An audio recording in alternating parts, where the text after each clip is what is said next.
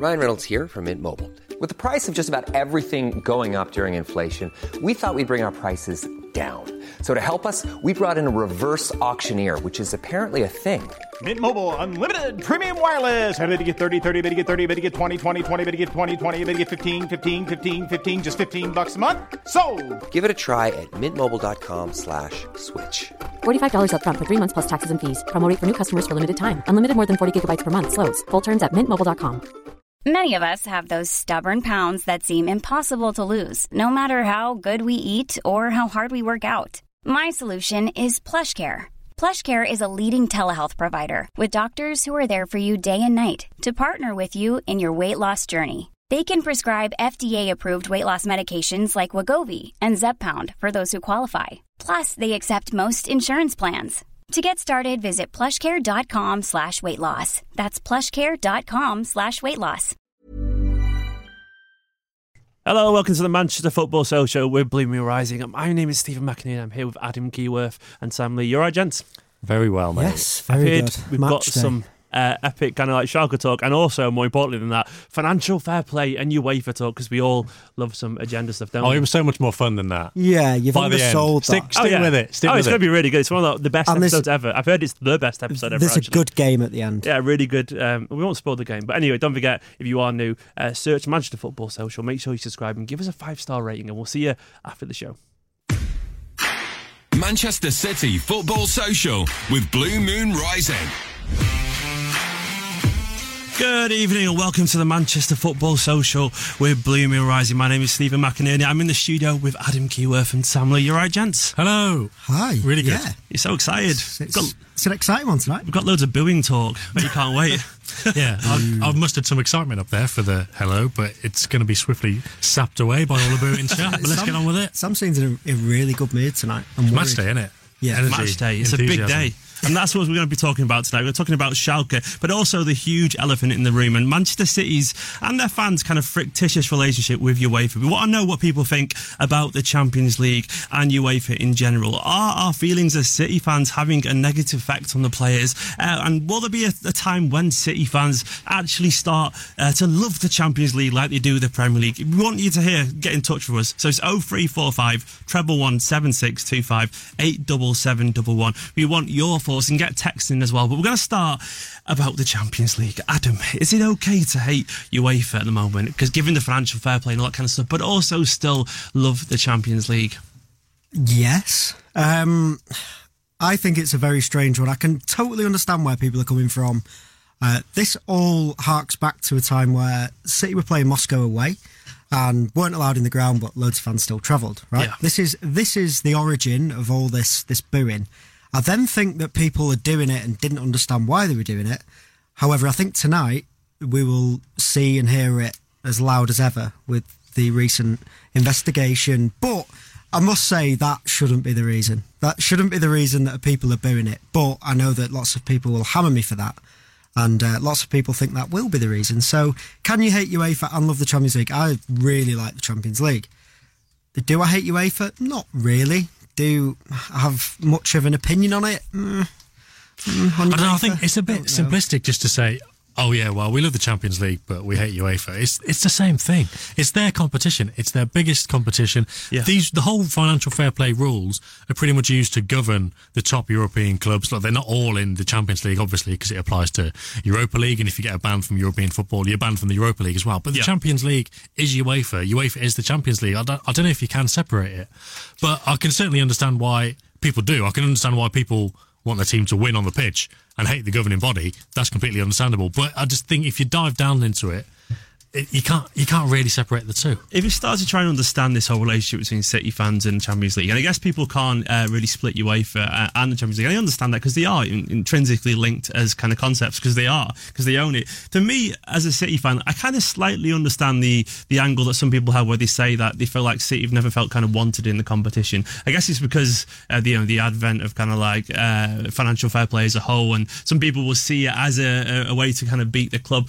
It's a little bit agendery for me personally, but there always has been a sense of kind of like apprehension or kind of caution towards the Manchester City fans. For the competition from Manchester City fans, and it's a very hard one to shake. And it is there, whether it's fair or not. There is a sense of that, isn't there? There always used to be a weird vibe about it when, I mean, obviously it goes back to Moscow and all this kind of stuff where, and you know, also the bands, I'm sure people will be listening, will be saying, oh, the Balotelli fine for racism was less than, sorry, the fine for the Porto fans who racially abused Balotelli was less than, you know, the fine for coming out late on the pitch.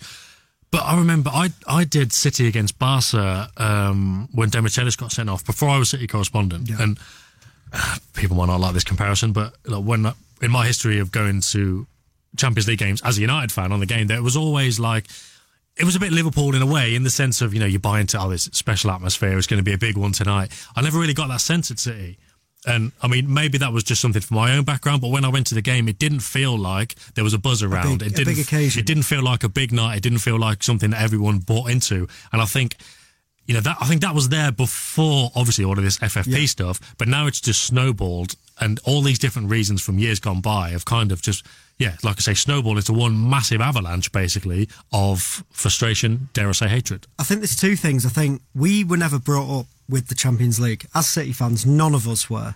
Yeah. We all sat back and watched United win it, we watched Liverpool win it, Chelsea too, in the latter years. We never really grew up thinking we could win it. To be fair, we never even grew up thinking we could be in it. So that was the first step. But there was the buzz initially. I remember that Napoli game, the first one, and there was a buzz. There was definitely. Was it a Hamburg game as well? It was obviously in a different competition. Europe, but in terms of European football, there was kind of. I know there was the excitement at first. That Hamburg game is still one that's a little bit mythical in a way, where people always say, "Oh, remember the atmosphere at Hamburg at home?" And that's how I've heard about it. It was electric because everybody bought into it. The tickets were dead cheap. We had a real chance of going quite far in that competition. Felipe Casido still missing that chance. And Alano just hitting every no, that's the next hour done then. Go on. But there's that. So there's a bit of apathy, I think. And it's not because, we don't want to win it. You'll see the best nights in the Champions League at the Etihad when we win the big games. The Bayern Munich game, the 3-2. The Barcelona game, a couple of seasons back, people totally almost forget that. There was no apathy in that game. That was all-out excitement because we were beating a massive, massive club, and it was the first time everyone went, actually, we're quite good, and we can win this now. So we've gone from, okay, we're in it. We know we're going to be in it now every season on less of a massive issue. But now we're starting to think, and I think this season especially, I'm sure we'll come on to it, now we're starting to think, hang on, we can win this competition. And we're now amongst the elite. I just think it's a little bit strange sometimes. Here's a take in general. So I think we've got a call on the line anyway, actually. I think Tom wants to call in. I'm not sure we're going to now, are we? Yeah, Tom, are you there, mate? I'm here, yes. Tom, thanks for calling me firstly. Hello, I know your take on this basically is about booing the anthem. What have you got to say on this? All I've got to say is I think that the booing, I think it's hypocritical because the fans who are booing, they're booing UEFA. Now, why, if they don't like UEFA, I mean, I don't like UEFA, I don't go to the Champions League games, but I don't go there and boo it because that's just hypocritical. What would I be doing there if I didn't like it? And all these City fans kind of, booing it. Why are they booing it? Because they don't like it. So if they don't like it, why are they there? Tom, is if there they not don't like how it's set up? Why are they there? Tom, is there not something to do with the fact that they're there for City and not necessarily UEFA? Like they're there to support their team regardless, through thick and thin, all that kind of stuff. I understand that, but still, the kind of the way that it's kind of they've gone about it because of the like you see. I think I'm not too sure, but I think the kind of the signs with boo on it started. I think it was the Sevilla game in like 2016 when they first came out, kind of thing. But ever since then, booing it before the start of the game, for me, it's just hypocritical because they're booing it because they don't like UEFA because they think that they're corrupt. I think that, but I don't go to the games and boo it because I think UEFA are corrupt. I don't go to the games. Tom, what do you think the reason is that City fans are still booing the anthem especially? Do you think all the fans there actually know what they're booing for? That's a good point, because I think it might have just been kind of a big bandwagon thing that they've jumped on as well. We love our habits, don't we, in Manchester? What's that, sorry? We love our habits in Manchester, I guess. Well, exactly.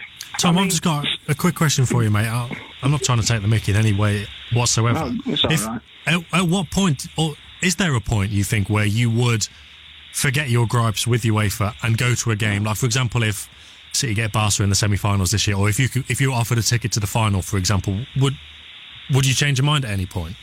No, absolutely not. I spoke about this to my friend a few weeks ago, and he said that to me. He said, if I offered you a ticket for the final, because he kind of sorts out, when I go to away games, for example, he sorts them tickets out. He said, if he got me a ticket for the final, would I go? I said, no, I wouldn't, because what's the point? It's like, you know what, to be fair, it's different. But let's say for the Carabao Cup, for example, people don't think it's a big trophy. They don't go to the games leading up to it. But the final, they'll go to it. So you're going on about supporting City through thick and thin and things like that. But they don't go to all of the Carabao Cup games, for example.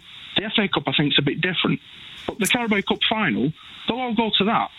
Tom, what do you think the actual resolution to this issue is? So, if we want City fans to stop booing the anthem and get a little bit more on board with it, or quite the opposite, what is the solution? We just stop going?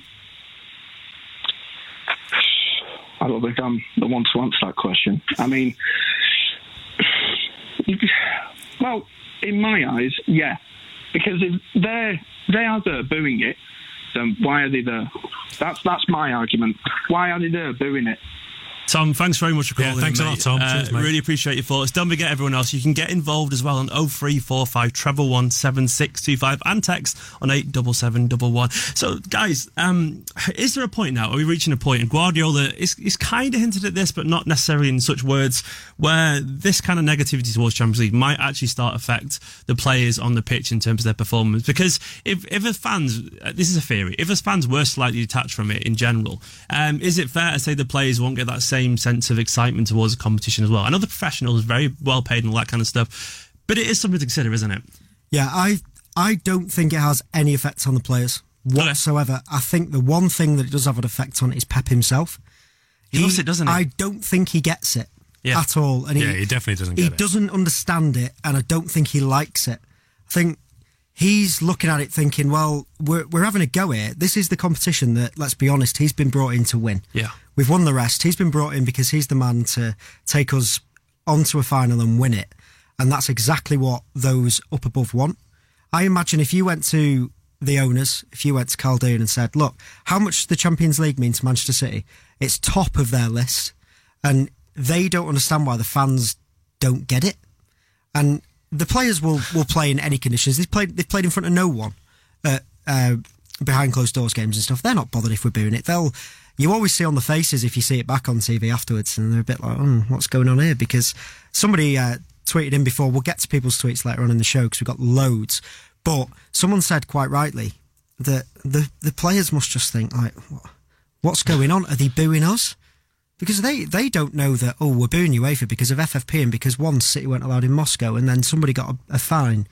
They don't really get that. They just want to play and be supported. So I don't think it has an effect on the performance, but I think Pep really dislikes it. The thing is, I think tonight might be the last time we talk about this until next season, because the next round... Exit. Oh, no. Sam, get out of here. But then I think from the next round, it could be irrelevant, because there's all, like we've talked about before with... Yeah. I might remember my first show, we talked about empty seats and the atmosphere and that kind of thing. But when you've got a big game, it doesn't matter. Like, if it's... Look, fine. If City get Porto in the next round and they play away from home first and they get 3 away goals, fine. The second leg might be a bit like it is tonight, bit dead. But if they've got a tight game, or the first leg against Liverpool, Bayern Munich, Barca, United, someone like that, it'll be a huge atmosphere. They might boo the anthem and then that'll be forgotten about immediately, because the atmosphere will be like it was when they played Liverpool in the league a couple of months ago. And that is a natural consequence of a big game. So I don't think we'll talk about it again for a while. It's only going to be in the group stage where it starts to... Guardiola maybe thinks it has an effect. Like the Lyon game when everyone just turned up thinking this will be easy. Yeah. And it wasn't. But I don't think you're going to change that, because, again, you can take away all the UEFA element, but, City's group wasn't particularly difficult on paper. So what's any different there to when you play in Leicester at home? No one's going to turn up and make a big load of noise for that. No club does. for me, like, I'm not necessarily sure, like, it has an effect on the players, initially, but I do think in general, we all know, like, when it's positive, that I think you can have a positive effect, but not necessarily a negative one, if that makes sense. Yeah, I think in general, excitement can feed into the players because they're only human. Like, all of us kind of get carried away when the crowd... Well, the Liverpool home game last year, trying to overturn the 3-0. Exactly, yeah. And we were sat in there, and the intensity in the stadium definitely does help. And I think it's harder to have that intensity when there's apathy. You can't force it. Exactly, you can't force it. So I think even though you may not have a negative effect, I don't think it has the full positive effect, if that makes sense. Yeah, I agree. There's two suggestions that we've had, so we're just saying what are the solutions to this. We've had one that agrees with Tom, but there's one that's quite interesting, saying this is part of a siege mentality where it is and I imagine he means that it is a bit more like a bandwagon, where people think if we keep doing this, and then Maria Lester on Twitter came back and said, why don't we all just drown it out with something else like Blue Moon? And that's probably been a thing from the start where we're booing something and it's creating a really not hostile at all, because let's be honest, English fans can't really create a hostile atmosphere. It just doesn't happen. Booing an anthem, come on, they're going, what are UEFA going to do? They're going to turn around and go, do you know what, maybe we should change a little bit because they've got signs that say boo on them. Some people do think that UEFA have a bit of an issue with City. I mean, I think there's this whole kind of thing from the alleged G14 cartel a long time ago, which did actually exist, to be fair, in terms of people protecting themselves at the top. And to me, it's a bit on the conspiracy side of it. But I mean, do you think that within UEFA there is some pressure from certain people on the committee and all that kind of stuff to actually apply some pressure on Manchester City? I think if you asked all the clubs in the tournament, maybe barring one or two, do you think that UEFA have an issue with your club or whatever, they'd all say yes. It's the same with everything. You can pick bones out of everything. If you went to Chelsea, or I know they're not in it, so that's probably a bad excuse or bad example. If you went even to United and said, look, do you think that, and they'll say, yeah, look at the refs. Or they'll say, we've got a ban once or a fine for doing this.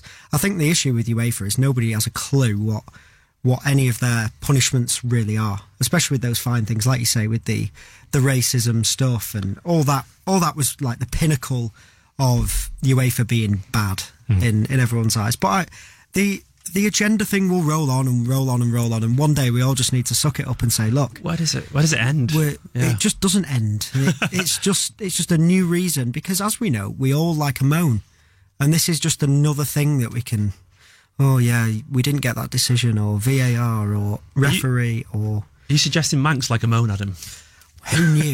Who knew? The irony of moaning about a moan, I guess. No, I kind of agree. It's like, I think in general, City fans, I think it's a psyche thing. This is just my take on it. Like, I'm 33, so I grew up feeling like the world was kicking us constantly, in terms of, because we struggle quite a bit.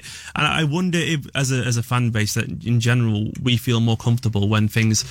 there's something to kick against, in terms of we're not quite comfortable yet, sat at the top of the table. I mean, how does it how does it feel reporting on it, Sam? Do you get the impression that like City fans maybe have a slight kind of not inferiority complex, but something like that in terms of don't feel like they belong?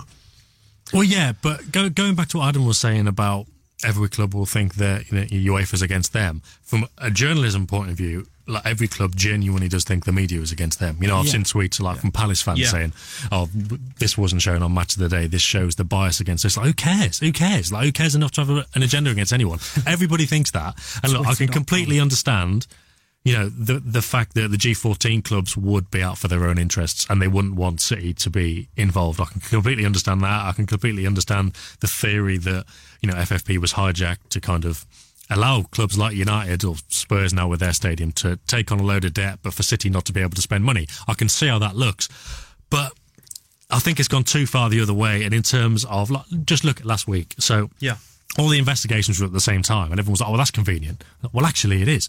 Chelsea got done just before us. And also, fine, again, I can understand with Der Spiegel, because it's like, have you hacked anyone else? Have you got any information on anyone else? So I can see it a bit like, why is it only City?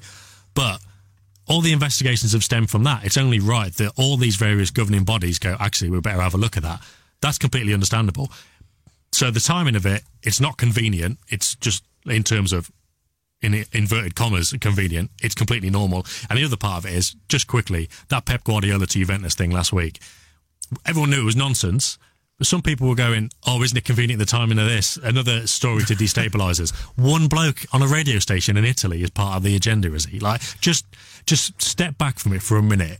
it got a little bit mad Thursday, Friday last week in terms of City Twitter. It was a bit too much siege mentality. That's go and support the team and have a bit of siege mentality in that. But, just think, there's not some global agenda against City that involves everybody, basically. It's Twitter, though, isn't it? It never ends on Twitter. But anyway, guys, we'll be back for the second half. We're talking about Schalke. Hopefully, we'll have some tea news pretty soon, so make sure you stay tuned, and we'll see you in a bit.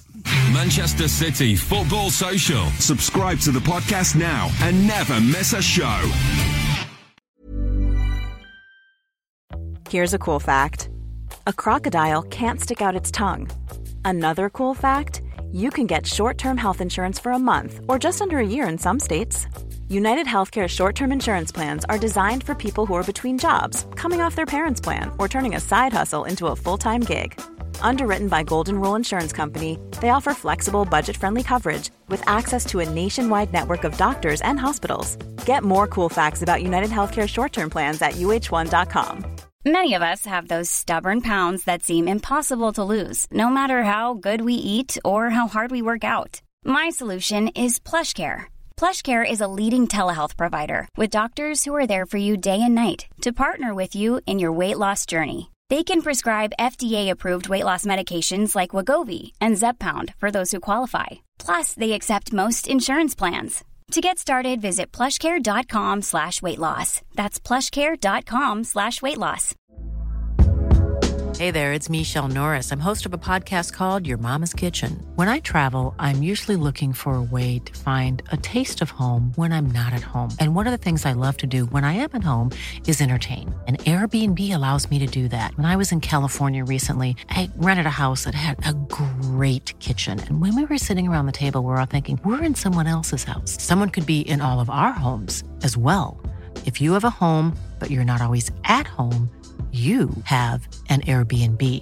Your home might be worth more than you think. Find out how much at airbnb.com/host.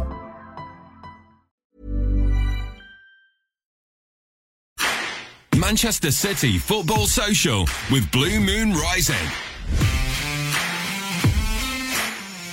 Good evening and welcome back to the Manchester City Football Social with Blue Moon Rising. I'm Adam Kewith and I'm joined tonight with Stephen McInerney and Sam Lee. So, if you missed a bit of the first section, we were talking about UEFA and the Champions League. Do UEFA still hate us, basically? A lot of agenda talk in that one.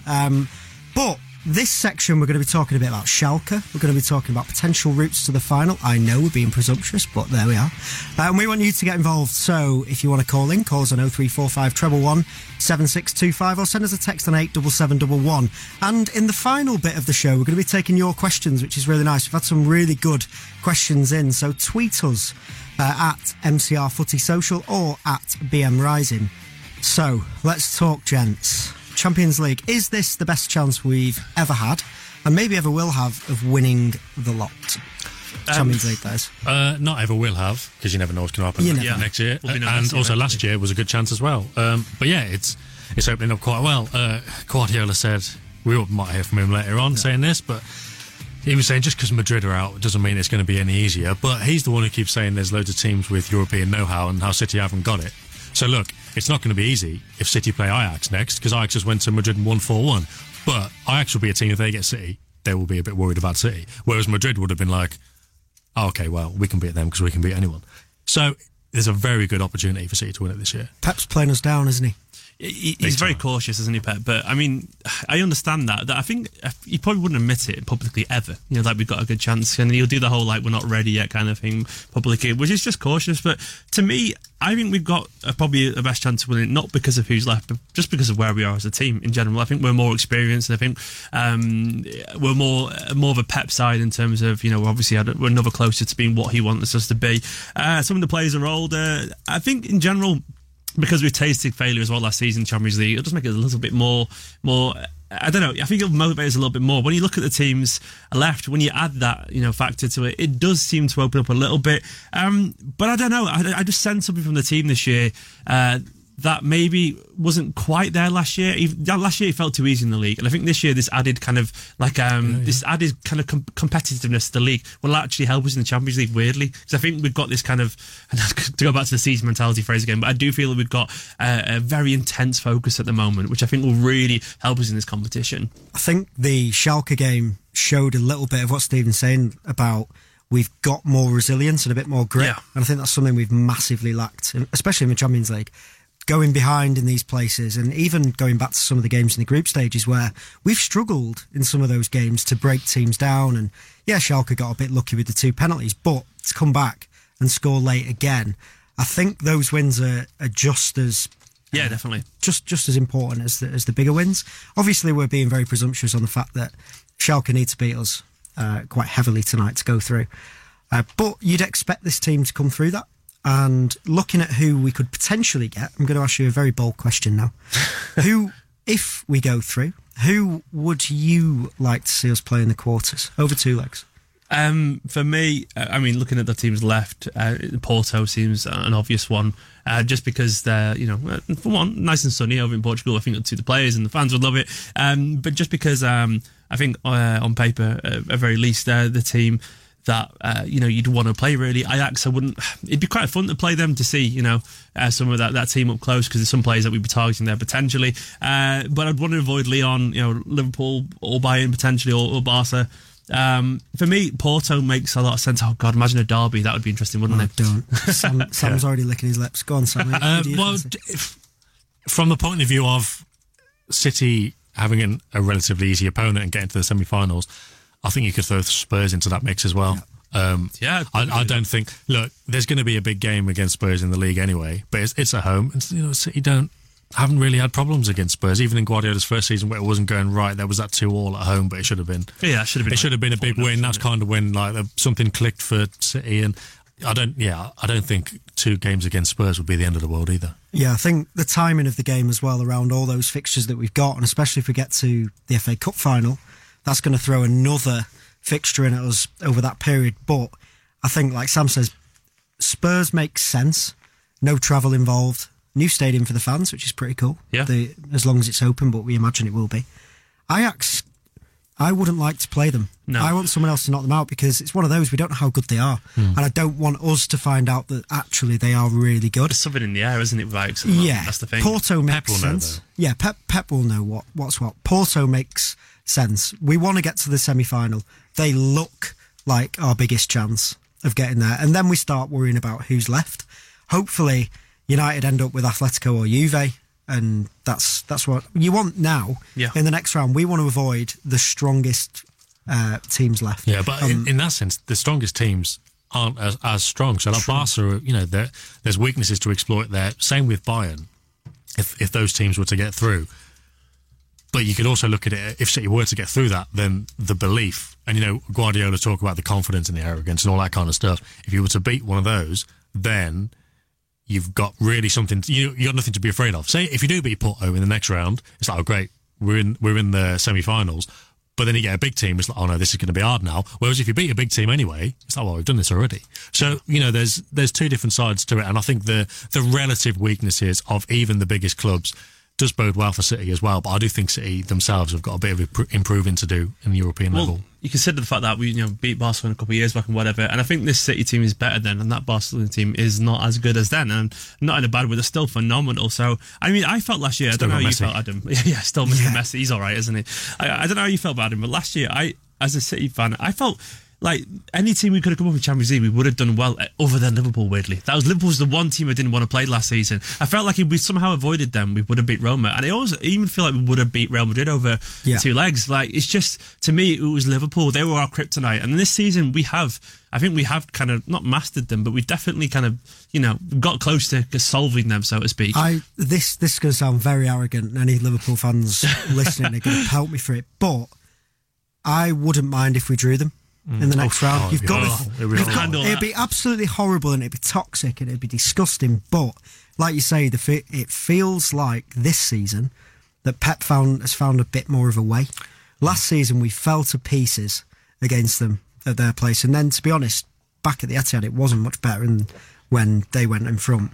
But I think this season they won't want to play us more than we won't want to play them this time. Last season, it was the draw where we said, anyone but Liverpool in this round, let someone else deal with them, because we'd found it hard in the league. This season, they'll be thinking, we don't want them to get one over us in the league and in the Champions League. I really think that the balance has changed. Well, there was that quote, wasn't it, from Salah today, where he said essentially his dream is to win the Champions League, but he's willing to sacrifice that for the Premier League, which to me is mental. Genuinely, like, how can you say that? That is, it's showing his focus is not in the right places entirely. What does that mean? It's not a very joined up message, is it? What does that mean? My dream is to win the Champions League, but this season I'll sacrifice that because I want to win the league. First of all, they're not top of the league and they're a point behind. And second of all, it's 0-0 going into the second leg. What does that say?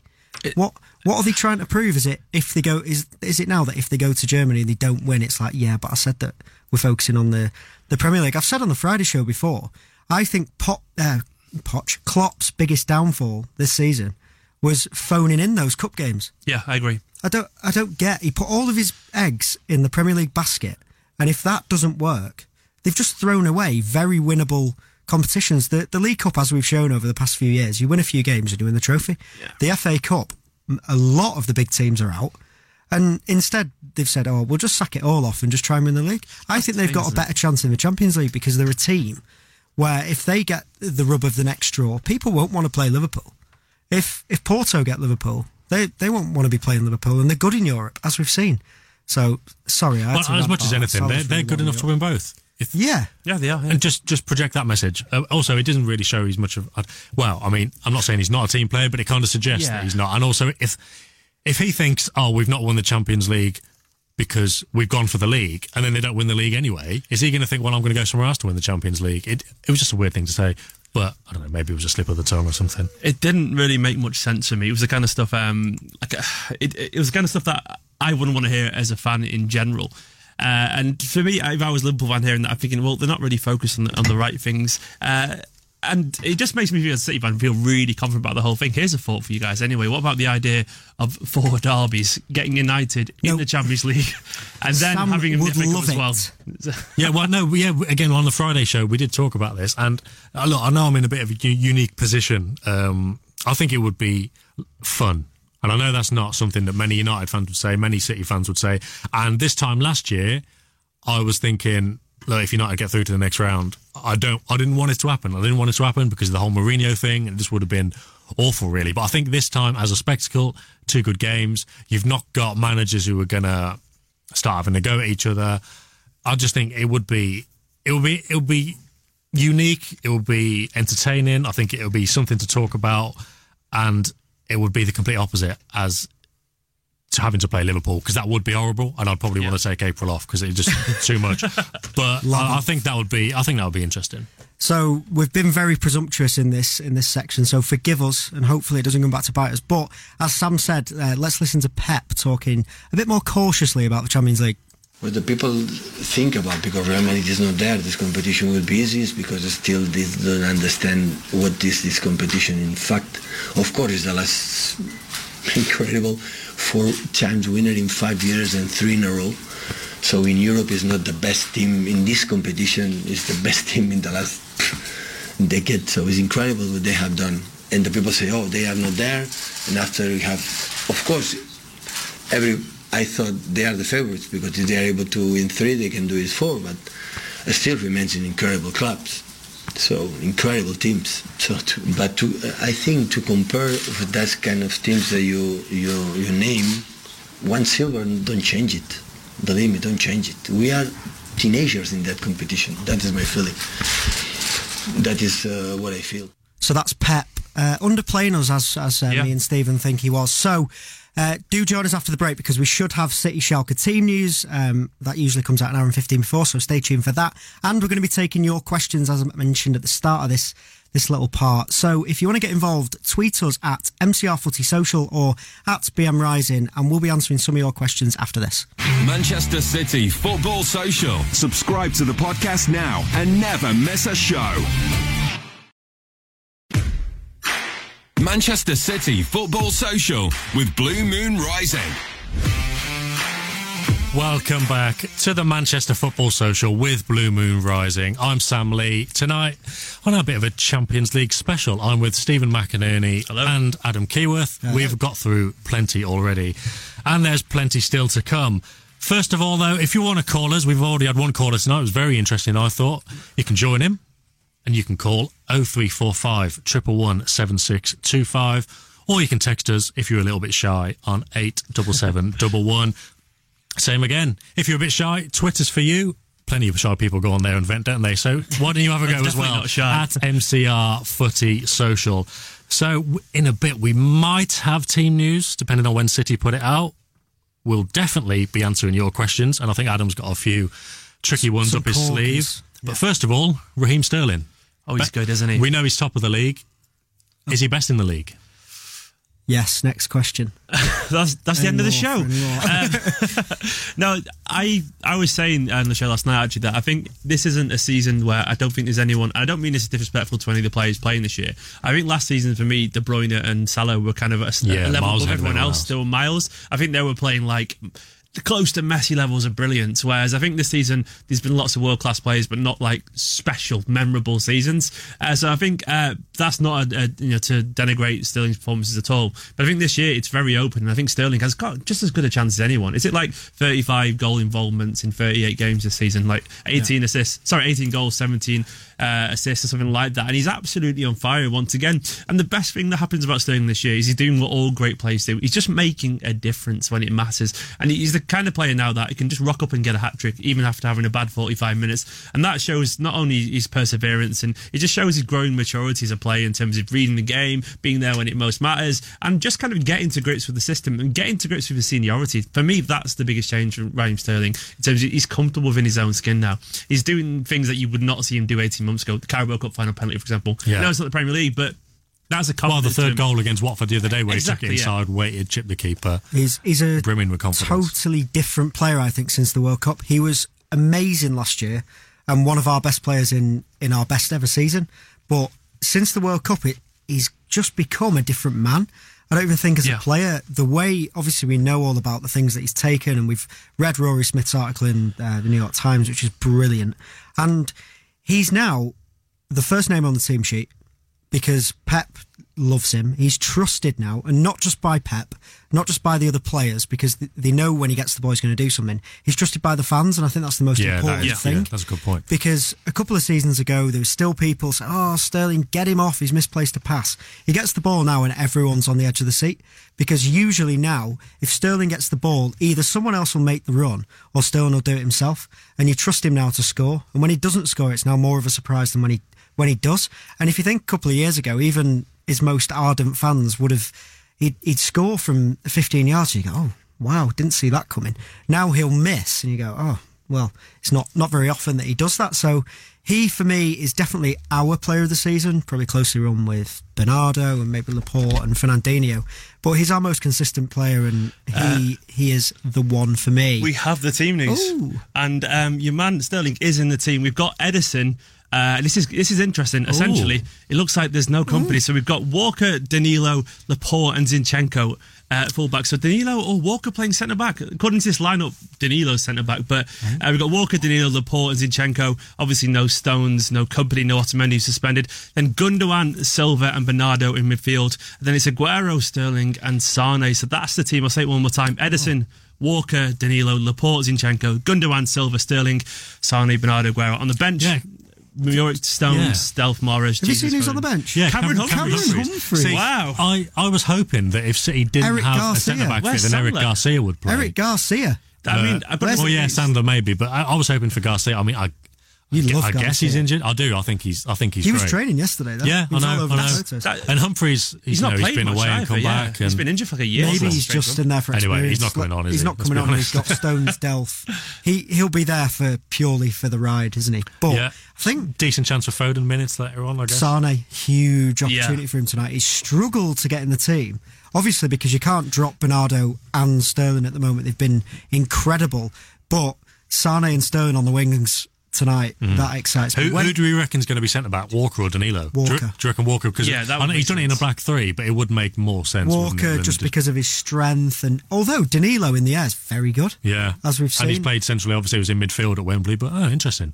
Yeah. Something to Very worry about. interesting. Anyway, by the time most people hear this, I think that it'll have already happened. That team is just more of it's what you'd expect, really, isn't it? Given the players around at the moment, and given the lack of certain players, I guess it does show that the bench isn't that bad, but it does show that it's not quite as strong. This squad depth can be depleted quite easily because it isn't as glistening as it could be. Obviously, I still think that's more than enough there. I'm glad Sane's playing, given the fact he's against his former club. I think he'll have a massive point to prove, won't he? Yeah, the beauty of it is as well, it screams that Pep wants to get it won and get it won early.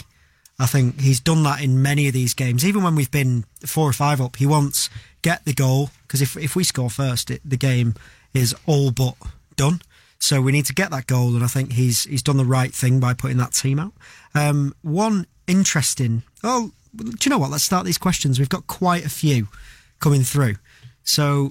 Actually, I think we've got someone on the call coming up pretty soon. Yeah, so we've got. I'm not sure if he's coming in yet or not, but we've got Jack from the Schalke podcast. You all right, mate?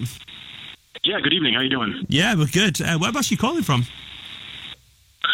From the Chicago area. Oh, very nice. Wow, and that's the first time we've had a call from Chicago, I think. But anyway, mate, thanks for calling in. How are you feeling about this? Because obviously we know at the moment Schalke are struggling domestically, because there's been a lot of rumours that allegedly Tedesco would put out something approaching a B team. Has that happened in your opinion, and how are you going to approach this game? When you look at the squad that he actually brought to Manchester, I think you'd be hard-pressed to say that the list of available players would make up a B squad. A lot of the guys on there are what you would consider to be usual suspects. We'll have to see what team he actually picks. I haven't seen the team sheet come through, but you couldn't blame him for picking a B team if he decided to go in that direction. Obviously, Schalke is sitting at 14th now in the Bundesliga, rapidly approaching a proper relegation fight, which is pretty shocking for a club of that size. So if you wanted to put the emphasis on the Bundesliga, especially heading into Man City already down, I don't think you could blame him. Hi, mate. So when I was over in Gelsenkirchen for the game, I went over there thinking it would be difficult, and I spoke to a few locals, and everybody said, journalists, fans, whatever, there was no chance of Schalke winning that first leg. And in the end, they put up a bit more of a fight than we thought. But what do you think tonight? Is there any chance of Schalke turning it around and going through to the next stage? Well, there's always a chance, isn't there? Stranger things have happened in the Champions League, but with these two teams in particular, I think the talent gulf is obviously just massive. Yeah, you can say that Schalke put up a good performance in the first half and hung in there, but I think they had something like 2 shots on target. Really came about as a result of those penalty decisions and maybe catching Man City in a little dip in form. Back at the Etihad tonight, I think it's going to be a real struggle. And if Man City even gets 1 goal, Schalke need to put in 3. And given the offensive struggles of the team recently, I think that's not likely to take place. Jack, thanks for calling, mate. I'd wish you all the best, but I'm a Manchester City fan, so I don't, unfortunately. But guys, this is Jack from the Schalke 04 podcast. Go and give it a follow because it's really good. Thanks for having us, Jack. Anyway, Adam, you've got your questions, haven't you? Well, I was going to say, I tell you what, Schalke have brought a hell of a group of fans. Oh, they have? Just been sent a video of them walking to the game, and in true Bundesliga fans fashion, they've done very well. So I imagine it'd be a raucous one, as usual. We've got a few questions. We've been taking your questions for the last couple of hours on Twitter, and I've got 2 or 3 that I'd like to throw open. I think we're going to try and rattle through these in 60 seconds. So we've got a timer. When I ask the question, let's do proper old school stuff, and one of you put your hand up and go, and then the other one just jump in. You ready? Are we going to do this? Right? Go for it. First one is from Sky Blue Rasta on Twitter, who asked, do we really still hate United? Because they are not on our level anymore. If not, who are our main rivals? Yes, we definitely still hate Manchester United. I grew up being bullied every single day for City not being as good as them. So I absolutely, definitely hate Manchester United. I enjoy their suffering, I enjoy their pain, and I definitely enjoy their misery. So for me, they will always be our cross-town rivals, and I definitely still hate Manchester United. It's a weird one for Sam, though. Yeah, well, none taken, mate. Yeah, people are messaging me last night after the tweet I put out about Drake and the United players being there, going, we don't care about United anymore. And fine, look, I'm under no illusions. United aren't as good as City. If they played each other in the Champions League next round, I would back City to go through. But I wouldn't write United off so easily, Yeah. I'm not fully buying into the big comeback, but I would expect United to be top 3 next season? Yeah, the answer is yes. Yes, we do. We definitely do. Yes, we do. Yes, we have other rivals as well, but they will still take big game in the league as well. Spot. People will be worried about that. Game in the league, and if we win that, then it is done. Are we there? Yes, we're done. We've done 60 seconds. Oh, God. That was actually... we've got a cymbal splash as well. Ooh, lovely. Very nice, whoever did that. It was me. Oh, nice. Right, next question. Sam, we'll start with you this time. Right, so Ollie CTID on Twitter asked, what is Zinchenko's future at City? Do we need a new left-back, or is he the option? He is an option. I'd say it's still a risk, though, because if you just go, next season, we'll just have Mendy and Zinchenko again, you're opening yourself up to Zinchenko getting injured, and if Mendy gets injured again, as Guardiola kind of thinks he might, then you're going to have problems. It doesn't make any sense not to buy a left-back. I think it would increase the competition with Mendy. And look, if Mendy reacts to that competition and plays to his level, then look, as good as Zinchenko has been, you've got there a player in Mendy who could be the best left back in the world. Yeah. So it's worth bringing in someone who could be the best himself, or trying to get Mendy to that level. And you've always got Zinchenko, because he'll stay and fight for his place whatever happens. For me, Zinchenko, given the fact that he refused to go last summer, and now he's a better player, and now he's proven himself a bit more, I just can't see really why he decided to want to go now. I think he'd just say no again, because he's enjoying himself. He's very much living in the moment, and I love Zinchenko. I think he's a credit to the squad. I think Guardiola also appreciates his professionalism, what he brings in terms of general charisma to the team, and just this kind of relaxed, very nice vibe to the team. And he's also a very talented footballer, very young and still improving. Yes, we need a new left back, but Zinchenko's great. Yes. Cool. Honestly, on that point, we should do the whole show like this. Oh God, it's tiring. I think Zinchenko will be one of those great squad utility players. It's something we should discuss in more detail another time. Yeah. But he's becoming that guy. Right. Next, and probably final question, because this is really tiring. No, it's not. No, it's not. It's not. Right, okay, maybe we'll have a couple more. So, Ben King on Twitter asks, if Gundogan leaves, do we need 2 new midfielders as backup for Fernandinho, or will Foden become the main option? Let's go. We need definitely need an option. I was pointing at Adam to answer this one, but I think in general we're going to have 2 defensive midfielders inside the next 2 years, in my opinion, because Gundogan's making signs that he might leave. For me, Foden isn't a Gundogan replacement. For me, Foden is a potential David Silva replacement. I think he's more for that, like a year and a half from now. Gundogan going for me would be an absolutely huge blow for Manchester City, because he's a £50 million player that we cannot replace like that. And given the fact that David Silva is now, getting older, and Fernandinho's getting older, we need people like Gundogan to stay around, because we're trying to replace 3 players potentially otherwise. I think if Gundogan stays, we still need 2 midfielders. So that would be my point. We'd need backup for Fernandinho. And who else? I think we need another player in there. Just in case. I mean, that is bad for Foden, though, isn't it? It is. But I do agree with Steve and think that Foden is more of an attacking midfielder. And but I think Gundogan is as well. I mean, he's done well recently, but he's not had an awful lot of defensive work to do, and that is the real quiz in that role. And De Bruyne can play there if we really need him to. Maybe. That symbol. It's relaxing when it hits, isn't it? One more. That's nice. Right, let's find Make one up. One more. Make one up. Right, okay. I've got one. Right, okay.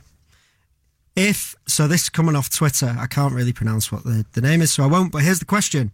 If we beat United next month and they put out a weekend side, can we create a strange alternative universe where we actually like each other for a little bit? I'll jump in, because I've got a lot of mates who are United fans, obviously. In fact, I've done podcasts. To be fair, Statman Dave wasn't having it, but Jay was the other night. I've got mates who want, they'd put themselves in goal for United if it meant City winning the league and not Liverpool. So, yeah, I mean, City fans would obviously be happy with that, but United fans, I think, look, there's a bit of a split, but I definitely think there's at least 50% of United fans wouldn't mind City winning that game, because lest we forget, it's late in the season and if it's really like Liverpool are still there, or even if Liverpool are top and City are a bit behind, United fans are going to want that to happen. As Brian said when he came on the show, we can all go to the parade together and celebrate, not the fact that City won it, we will, you don't, but you just celebrate the fact that Liverpool didn't win it. And Sam, give us that line about hands over the Arndale. The hands over the Arndale. Yeah. As if with everything else, it's something I saw on Twitter and ripped off. that's pretty much how most things are formed, really, aren't they? Someone else's idea in a different way. But Steve, can we be friends for the day? If that's cool. I think that's our last question. We're also about to wrap up the show. Don't forget, if you are new to this podcast, make sure you search Manchester Football Social and you can subscribe there. But before we wrap up entirely, I'm going to do the dreaded prediction thing. I'm going to go around to the studio and ask people what they reckon. Adam, what score is going to be tonight? 3-1 City. 3-1? And the one will be a penalty decided by VAR. Oh, yeah, definitely. There you go. All right, I was going to say the same, but in the interest of being different, 4-1. 4-1. I'm going to go for a very comfortable 2-0, I reckon. Anyway, guys, thanks for listening to the Manchester Football Social. We'll be back tomorrow, 6 and 7 every week. Right, we'll see you soon. Well, thanks very much for listening. I hope you all had fun. Well, I know we did. At least two of us are going to have to leg it straight over to the Etihad Stadium now. So, yeah, we are the Manchester Football Social with Blue Moon Rising. Search for us on all good podcast providers. Subscribe, give us a 5-star rating, all of that kind of stuff. And we'll see you next time. Manchester City Football Social. Subscribe to the podcast now and never miss a show. Hi, I'm Daniel, founder of Pretty Litter. Cats and cat owners deserve better than any old-fashioned litter. That's why I teamed up with scientists and veterinarians to create Pretty Litter. Its innovative crystal formula has superior odor control and weighs up to 80% less than clay litter. Pretty Litter even monitors health by changing colors to help detect early signs of potential illness. It's the world's smartest kitty litter. Go to prettylitter.com and use code ACAST for 20% off your first order and a free cat toy. Terms and conditions apply. See site for details. Even when we're on a budget, we still deserve nice things. Quince is a place to scoop up stunning high-end goods for 50 to 80% less than similar brands. They have buttery soft cashmere sweaters starting at $50, luxurious Italian leather bags, and so much more. Plus, Quince only works with factories that use safe, ethical, and responsible manufacturing. Get the high-end goods you'll love without the high price tag with Quince. Go to quince.com/style for free shipping and 365-day returns. Mom deserves the best, and there's no better place to shop for Mother's Day than Whole Foods Market. They're your destination for unbeatable savings, from premium gifts to show-stopping flowers and irresistible desserts. Start by saving 33% with Prime on all body care and candles. Then get a 15-stem bunch of tulips for just $9.99 each with Prime. Round out Mom's menu with festive rosé, irresistible berry chantilly cake, and more special treats. Come celebrate Mother's Day at Whole Foods Market.